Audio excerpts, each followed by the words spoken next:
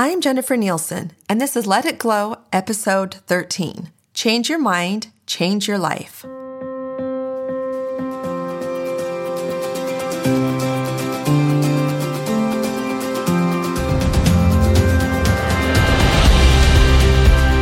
Ready, set, glow! Welcome to the Let It Glow podcast, a happy place where you'll learn how to let your soul shine and discover new ways to design your best life. I'm your host, Jennifer Nielsen.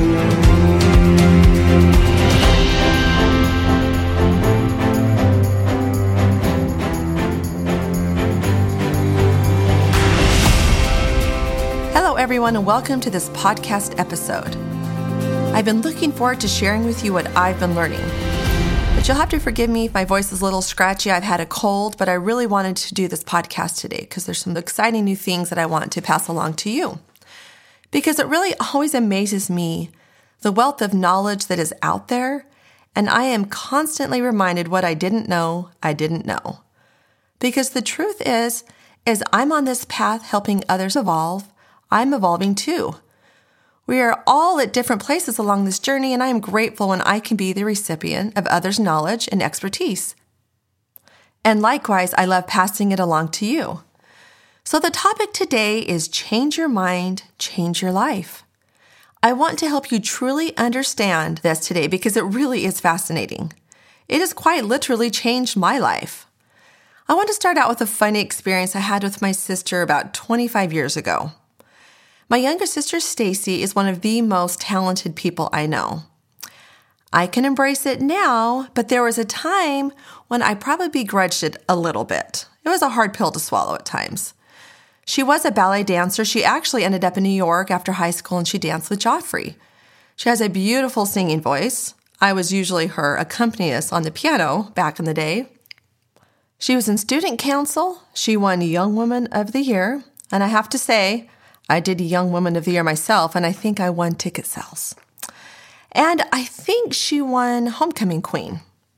Well, you get the picture. I was her designated driver to and from dance practice, and it wasn't what you would call service with a smile. I would go to pick her up from dance, and there was a big glass window where they would be practicing and finishing up. And I had this red pickup truck, so it wasn't very discreet. And I would just start honking the horn until she would come out. I was obnoxious, to say the least. I thought it was hilarious, but under the humor, it really was just unkind. So back to our come to Jesus moment at the ranch so long ago. We were hanging out in the bunk room. She had just graduated from high school, and she shared something with me that day that changed my paradigm forever. It really shocked me to the core. She said, "I've always been jealous of you."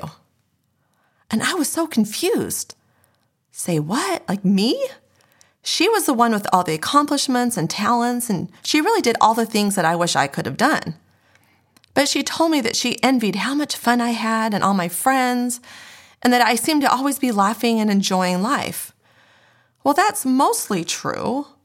I was very social in high school, and I had no shortage of fun or friends. But when I told her that I had been jealous of her, she was equally shocked. She assumed I despised her. I can't imagine why. Imagine if we would have both understood the power of our minds and loving what is. And how much pain that would have saved both of us, how much pain we could have avoided. Well, I can tell you now, looking back at the grand scope of things, that her friendship and support have been instrumental in helping me deal with my challenges that I've been faced with. We've walked this journey together and have dealt with really, really hard things, linked arm in arm. So thank you, Stacy. And I hope that you've forgiven me for being such an annoying, obnoxious big sister by now. Okay, next. I just spent an enlightening weekend learning from the amazing Byron Katie. She helped me gain an even deeper understanding of accepting what is and not buying into our stories. Happiness or hell starts in our minds. If you are not familiar with her, she went from being an agoraphobic to becoming a renowned leader in helping people all over the world with what she calls the work. One thing I love that she taught me is to stay in your own business. much of our stress and anxiety come from mentally living out of our own business. And there are only 3 kinds of businesses in the world: mine, yours, and God's. To think that I know best for anyone else is to be out of my own business. How many times have you done that? Do I know what's right for me? That is my only business. And when I'm worried about natural disasters and things out of my control, that is God's business. And really, the good news is, with practice, you may come to see that you don't really have business either, and that your life runs perfectly well on its own. That is really something to think about, right? My wheels were turning all weekend. So let me tell you a little bit more about my experience. I was invited by a dear friend of mine a few months ago to attend this event with Byron Katie. And I was really on the fence because it was my kids' Christmas break, and I just didn't know if I wanted to commit. And as it turns out, another friend had purchased tickets for her family to go, and they ended up not going, so there were extra tickets available to me. And then another friend had a hotel room available that I could stay in, so it really was just too good to pass up. And I'm really glad that I didn't. So many times we create our own little mental mind blocks or roadblocks to things that really are good for us or that would benefit us, right? And I learned so much. I quickly went from going and attending so that I could gather information for the work that I'm doing or to help others, to really digging in and working on my own business. And I've been at this for a long time, and sometimes I get into that place where I resist or I play the why me game or why am I not over this yet? It's a little bit frustrating. I mean, I compare it to an onion when I'm working with clients, and it really applies to me as well. There are layers and layers, and they all stink. You just have to keep going through the layers to get to the bottom of it. So back to my light bulb moment from the work that I did. I have discussed in past podcasts the trial that I'm involved with. I was the victim of sexual abuse as a young girl, and my perpetrator went on and hurt many others that spanned over at least 4 decades. We were supposed to have the trial in September, and it didn't work out. It ended up getting delayed. And if you're not familiar with this process, I'll just give you a quick rundown. I pressed charges about 5 years ago. Yes, 5 years ago. It started in the detective's office where I live in Gilbert, and it was there about 1.5 years, and then it was passed on to the Maricopa County Attorney's Office. And then it stayed there about another year. And then the grand jury does the final vetting process, and that was when they decided to press charges. So it's not a quick process, and you learn quickly that it's completely out of your hands. That's very difficult when you are one that functions better with order, a plan, and the knowns. I do not do well with the unknowns. So what better way to teach me, right? This has been one of the many lessons I've learned from all of this. More patience and trust in the process. So long story short, I will not be going into any detail because the trial is finally happening next week. Cross my fingers. But there was some last-minute shady business by his attorney that delayed it in September. But I really am confident that it's going to go forward as planned. But one side note is that my uncle was arrested almost 2 years ago. So he's been in jail for that period of time. So to sum it all up in one sentence, I guess you could say that it's really just been a nightmare, and it seemed like it's dragging on. And it's really taken a toll on me and on my family in ways that I can just really never fully express. So I've done a lot of work around this, and I feel like that I've kind of arrived. And when I was back this weekend doing this work with Byron Katie, I realized that I still have work to do. And since happiness or hell starts in our own minds, I was curious how I could turn this nightmare experience around in my mind. I have a collection of stories around this scenario. Like, he's dragging me to court, he tainted my life, and he continues to hurt people even in jail. I mean, the list goes on. And they all seem pretty valid, right? Well, here's the deal. This thought process is not serving me. And Byron Katie emphasizes the possibility of loving what is. I know this, and I teach my clients this, but sometimes it's hard to do. Because really, it's not what happened to us that matters. It's what we say about it. And sometimes I want to scream, but, because not everyone has dealt with the horrors that I've had to live through. And maybe my trials and heartaches are harder than others, but that still is not the truth. Because I can tell you that it is possible to love what is. So here's what came up for me. My perpetrator is not dragging me to court. That was one of the first stories that I've said over and over again. Really, if I turn that around, I am going willingly to court to stop him from ever being able to hurt others again and to face him. I want to have my voice in all of this. Number 2, the other story that I have said countless times. My perpetrator tainted my life. Again, he has not tainted my life. I can tell you without a shadow of a doubt that I have a breadth and a depth to me that I never would have discovered without this challenge. I've had to choose to live. I've had to choose to show up. And I've had to choose to fight evil when I just wanted to stay in my bed curled up in a ball and just hide out. I have chosen all of this.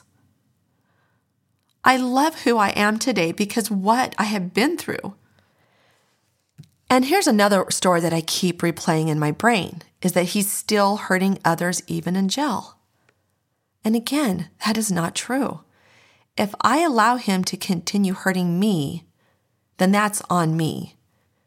This is a tricky process, and it takes time. And I have my ups and downs, but I know that I am not defined by this, and I will continue to fight for happiness in spite of what happened to me. I will be a thriver, not just a survivor, and I choose this. And that really is the power of changing your mind.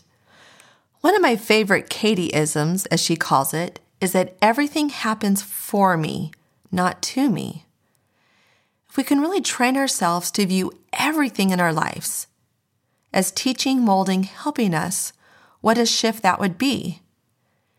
I can honestly say thank you for the sexual abuse I endured as a child. It has been a bumpy journey, but well worth the person I have become today. And I am grateful for the opportunity to explore that, to be challenged, so that I can choose who I want to be. So I just quickly want to touch on another highlight of my weekend in California. I attended the Agape Church with my girlfriends.